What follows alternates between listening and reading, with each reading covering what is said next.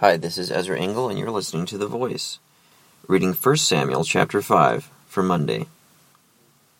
After the Philistines had captured the Ark of God, they took it from Ebenezer to Ashdod. Then they carried the Ark into Dagon's temple and set it beside Dagon.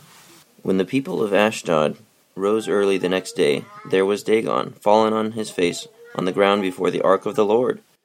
They took Dagon and put him back in his place. But the following morning when they rose, there was Dagon, fallen on his face, on the ground before the ark of the Lord. His head and hands had been broken off and were lying on the threshold. Only his body remained. That is why, to this day, neither the priests of Dagon nor any others who enter Dagon's temple at Ashdod step on the threshold.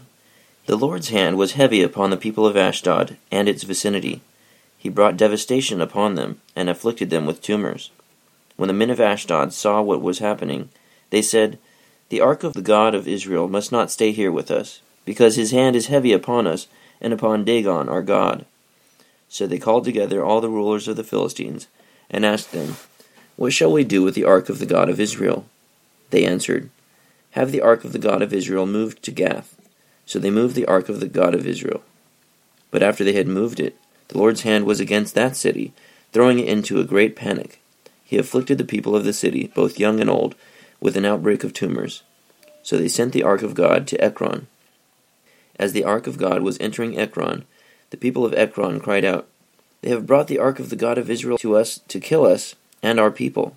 So they called together all the rulers of the Philistines and said, "Send the ark of the God of Israel away. Let it go back to its own place, or it will kill us and our people." For death had filled the city with panic. God's hand was very heavy upon it. Those who did not die were afflicted with tumors, and the outcry of the city went up to heaven. 1 Samuel chapter 5. So the Philistines thought it was such a great idea to steal the Ark of the Covenant of God from the Israelites and then put it in their temple of their god, Dagon, until they realized that God was not happy with this being put next to a non-god.